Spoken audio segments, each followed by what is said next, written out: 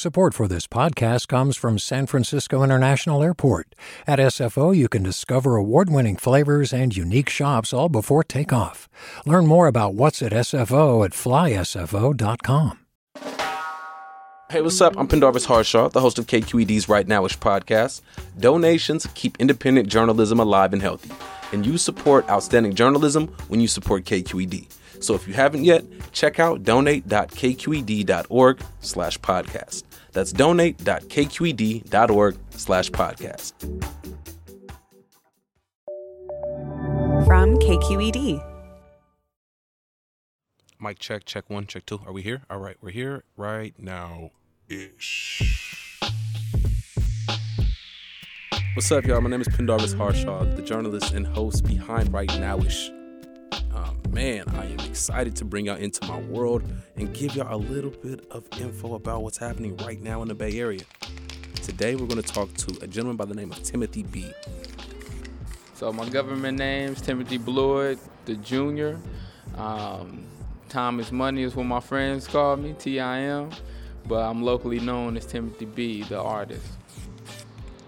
Timothy B is an interesting character because he's a visual artist, clear across the board, putting paint where it ain't. His work is all around the Bay Area. And he's doing these big mural pieces that depict black culture and arts, and it's flavorful. And then I saw one of his more recent pieces depicting the late Nipsey Hussle. Nipsey, man. When I think about Nipsey, I think about this one song. It's called Top Down. Class is in session. Rap till I'm restless, cause constant repetition is the path to progression. Class is in session. Rap till I'm restless, cause constant repetition is the path to progression. Take that and run with it. You should get some That right there, and it's not like this is motivation. It's like, hey, this is a good song. Oh, and you listen to the lyrics, it's like, oh, he's actually saying the things that I wish my guidance counselor would have said. So yeah, Top Down by far. Who Detached Us is another good one. Anyway, back to Timothy B's unveiling for that piece that shows Nipsey Hussle's face on the broadside of a convenience store. It's right near Lake Merritt in the heart of Oakland. The opening was full of people from all walks of life. You know, you had your artists, your kind of rah-rah revolutionaries, your old school dope boys, and it was really Oakland culture front and center. And that's something I don't see often. Usually there's some sort of division. Even if it's a quote-unquote black event, there's still separation of classes.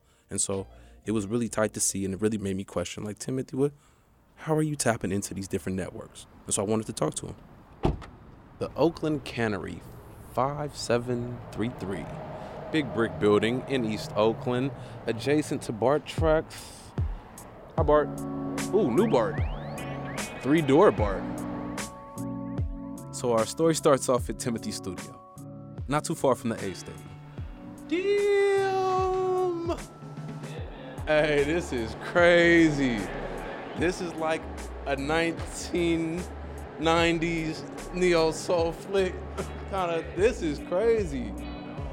So I walked into a studio and he had art everywhere. I'm talking about big plywood sketchings of all different types of pieces, including one of Nipsey Hussle. He also had trees. He had a ping pong table. Give me love! Like, he had the works. Big windows facing the sun. It was made to be a studio. And he calls it Mouse Cat. Mouse Cat, it's a play on a cat chasing a mouse. So either you're going to play the mouse or you're going to play the cat. Mouse Cat, you know. Every relationship is a mouse cat situation. Every relationship, man. And I found myself being the mouse a lot of times. Out here, these ladies are aggressive. And then on his table, he had this sketch that he was working on for an upcoming piece. We have a queen with monkey skulls and palm trees and in an urban setting taking place in the background. But that's just one of the many projects I'm working on. So one of the things that attracted me to your story was that day that you unveiled the Nipsey mural on Grand Avenue, right? I looked around that parking lot and I saw people that I know from the artsy circle and I know people from the hood circle. So seeing you bring them together was impressive to me. And then two, I just looked at the work that you do and I'm like, damn, dude, you're an artist, creator, like putting benevolent energy out onto the streets of Oakland. Like, how does that make you feel, like, to see yourself in that growth? At this point, to see how I'm able to connect so many people, how I'm able to bring the community together through my expression of art is amazing. It's new for me. All of it is new for me, man. I'm surprised that I'm able to do these things. Do you love learning about the San Francisco Bay Area, its history, its people, its unique blend of cultures? Then you should check out the Bay Curious book. I'm Katrina Schwartz, editor and producer on the Bay Curious podcast, and I'm here to let you know that for the month of May, we've worked out a sweet deal for KQED podcast listeners. Right now, you can get the Bay Curious ebook for $1.99. That's right, $1.99. Just search for Bay Curious wherever you get your ebooks or find a link in our show notes. This offer does expire at the end of the month, though, so you'll want to act on it fast. Happy reading!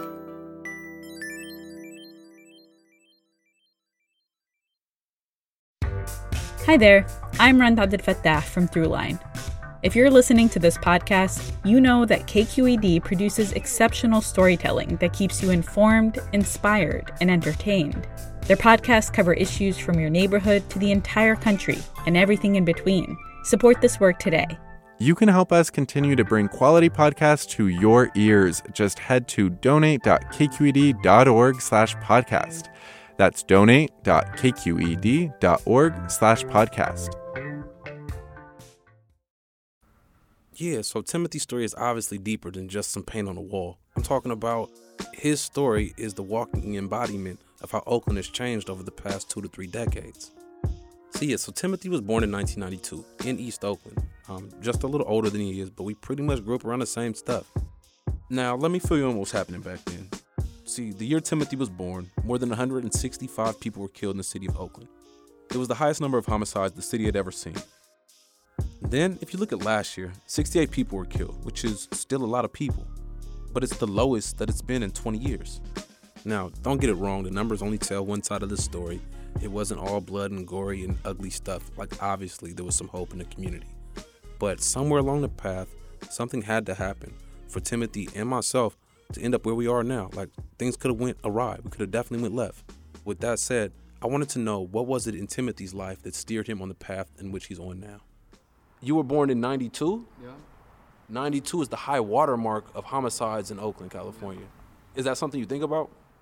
I never really was involved with the streets, never even wanted to be a part of it, simply because of my OGs. I learned from their mistakes.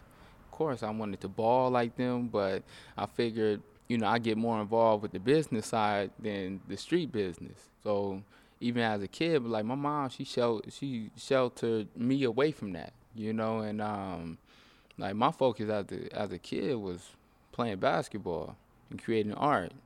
You mentioned your mom. What's her name?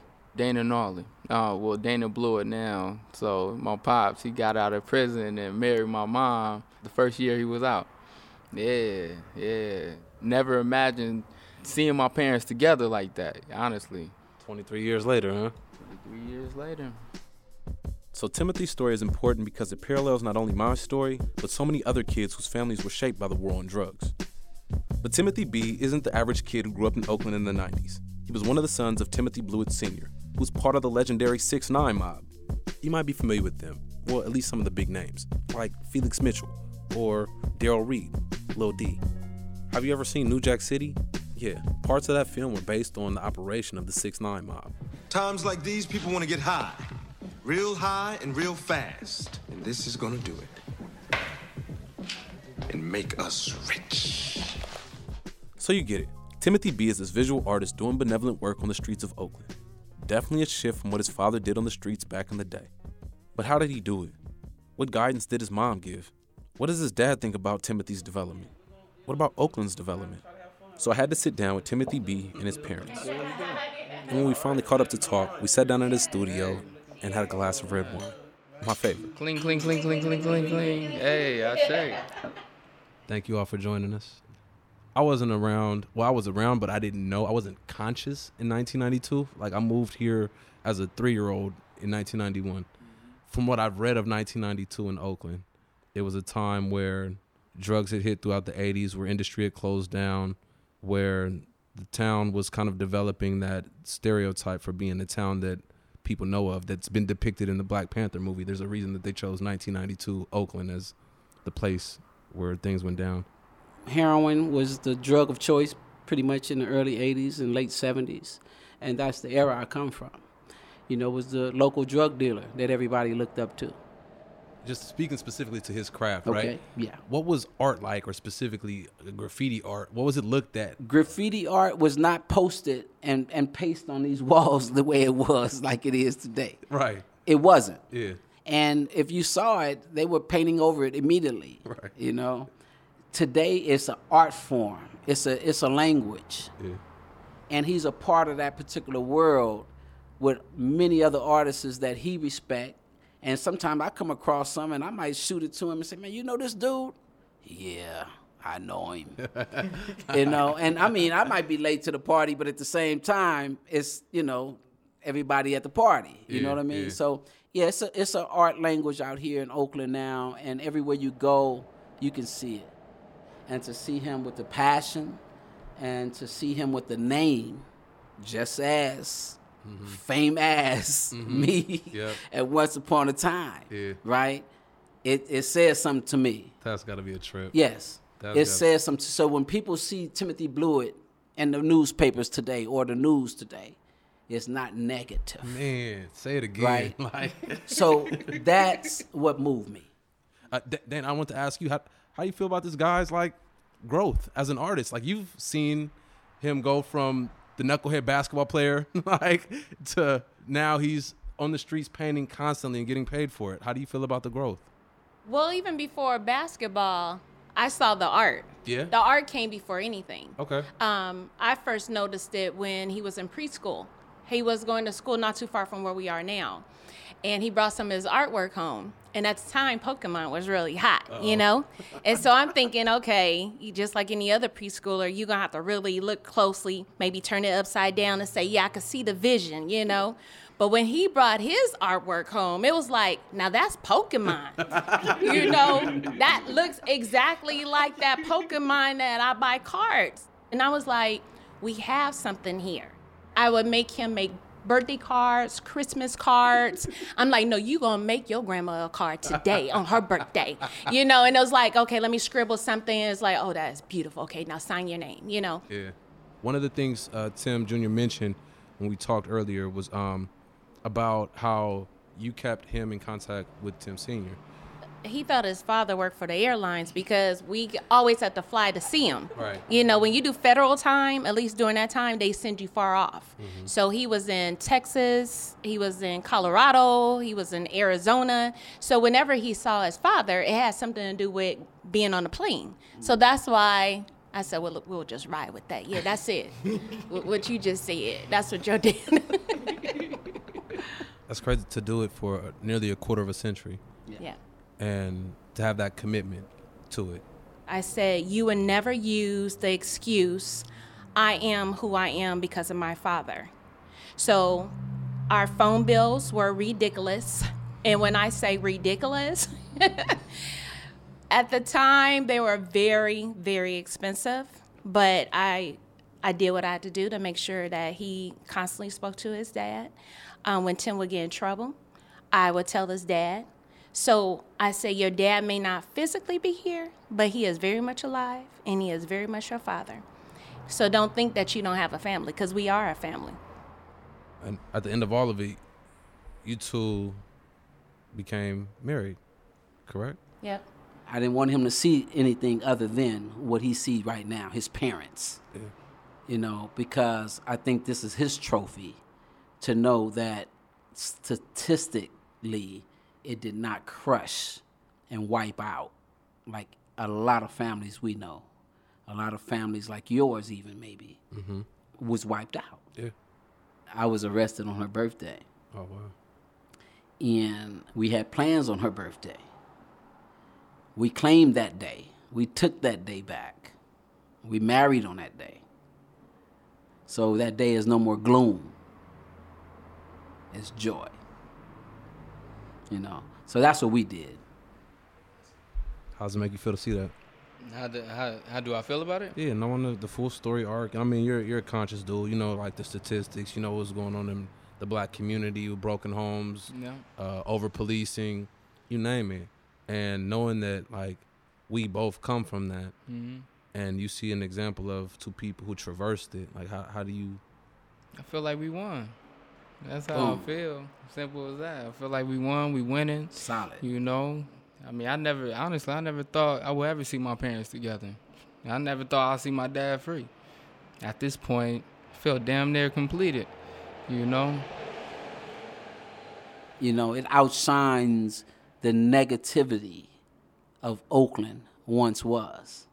Put my hands up because that's the reason we're here talking. Exactly. Damn it. That's it. It's a wrap. We can leave. We can go home. But that's it. Yeah. I'm glad I'm not the only one who sees that. Yes. So thank you. That's what I see. Yeah. I just keep thinking of like how light this conversation is, in spite of everything, in spite of oppressive systems and potentially broken families, and what I basically look at as slavery for our generation, the way the drug trade impacted black people in the inner city, and to come out on this end heading into 2020 and say we've overcome that and be joyous about the now. Like that's beautiful, man. And like I appreciate you for inviting me into your world. You used the word broken. I never felt like we were broken. You know, I just felt like our reality was different than most. Right. You know, but I never felt that we were a broken family. It was just different. Being in a family where the father is taken away, it's really lonely. And people think, why are you wasting your time, you know? And so you forever defending your position, you know, to the point where you don't want to be bothered because they don't understand it. And so you tend to shy away from people. I mean, I have my son that I poured everything I possibly had into because that was my number one investment. Yeah. Yeah, thank you for clarifying. I said potentially broken out of like, that's the way it's commonly referred. Yeah. But it's not even, it's far from that. If anything, it's uniquely strong. You're right. Like extra strong. You know, nothing is going to break this family. Huh, right? I'm here.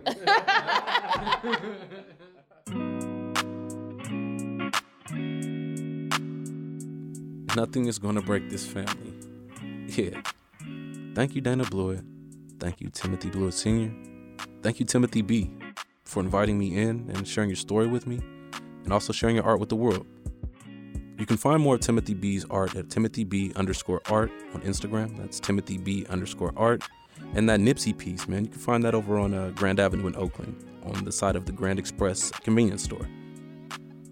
I wanted to take a second to give a shout out to all the moms. Not only Dana B., but also Dolores B. Dolores B. Harshaw, my mom. She definitely held it together for me to get here as well. And I really appreciate that.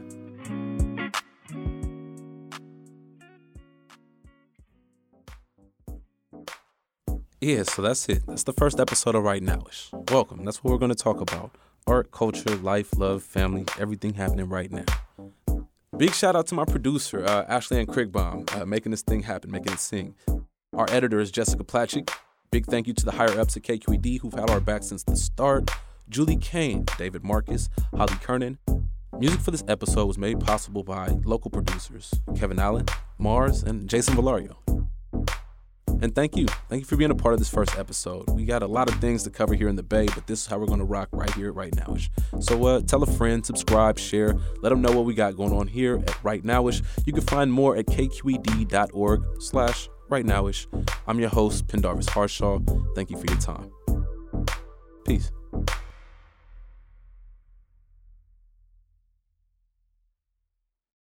Hi, I'm Sasha Coca, host of the California Report magazine. Every week, we bring you stories about what connects us in the giant, diverse Golden State. Because what happens in California changes the world. I love this place. We were once seen as like the place to be, California. The land of milk and honey. That's where you go to Sunshine State, but we just have challenges right now. KQED's California Report magazine. New episodes drop every Friday, wherever you get your podcasts. Hey, it's Avery Trufelman, host of Articles of Interest. And I've got to say, I've been a fan of KQED ever since I was a little kid and I would come out to San Francisco to visit my grandma. It was just what we'd always turn on every time we got in the car, every time we were making dinner and turning on the radio. It was always KQED. And then over the years, I've become a massive fan of KQED podcasts because this is local reporting at its best. These are answers to questions you've always wanted to know, interviews with exciting, unusual voices, necessary journalism, all told with love and care and artistry. And did you know that a majority of KQED's funding actually comes from members? It's just people like you and me supporting the programs they love, while also getting access to cool events, behind-the-scenes footage, and so much more. If you want to sign up and be a part of this amazing community, visit donate.kqed.org/podcasts to become a member today. That's podcasts with an S. Thank you for listening, and thank you for your support.